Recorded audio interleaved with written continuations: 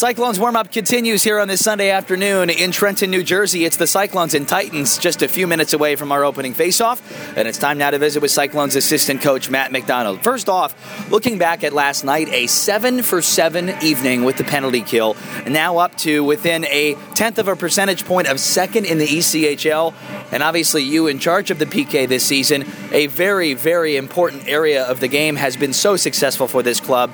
A proud moment for you, I'd imagine. Oh, no, this is great. It's, just to have a successful night last night with the special teams in general was great to see. The power play went 2 for 4, and the PK, like you said, went for 7 straight without getting scored on. So that's definitely a plus. Especially a couple with the 5-on-3 there for a minute, and the boys were able to block shots and keep that puck out of the net was it's been a huge benefit, and it's definitely a boost for the boys.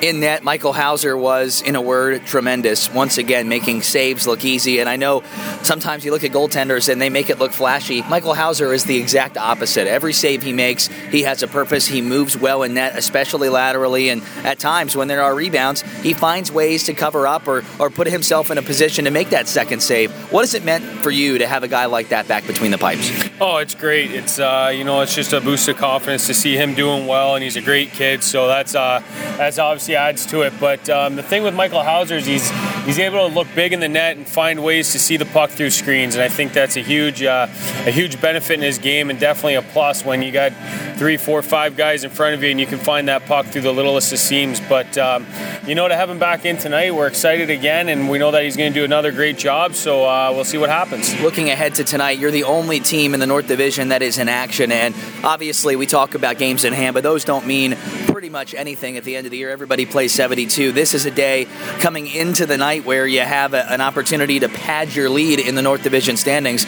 It's an opportunity you have to take, don't you? Yeah, no, definitely. We got to come out here. Every game has got to be the same, but same kind of mentality to go out there and obviously work for the full 60 minutes and get the win. But tonight it's a huge game. It's going to be a tiring game at 3-3, 4-5, all that fun stuff. And we got to come out tonight and just right off the beginning get going and see what we can do in the first 20 minutes, and then set ourselves up for the full 60. What did you do best last night, do you feel? Because there were areas of the game, the PK, the goaltending, everything seemed to click for this club. Was there anything last night that you felt was the best area of your game, or was it just a collective effort?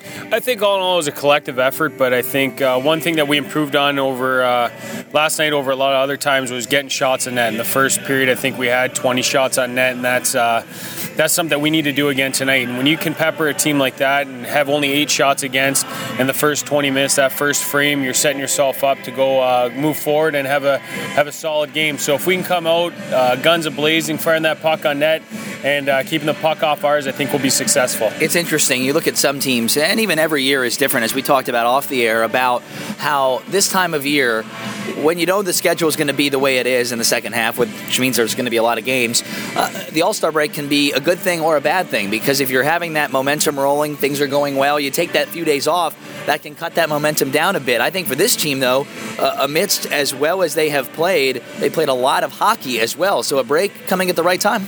Yeah, no, it is. It's definitely a break coming at the right time. I think we got a few guys banged up, a few bruises that need to heal, and I think if these 3-4 days that we have off for the All-Star break is going to help us out in the long run. We've had a long 3 weeks now, and lots of games, lots of ice time for some folks, and to get a little bit of a rest and let the body heal and rejuvenate, I think will help us out for later on. One of the words you continue to use in these pregame shows, and really Jared does as well, is details. Explain on a Sunday in the midst of a 4-game and 6-day stretch, 3-3, how details are going to be crucial tonight.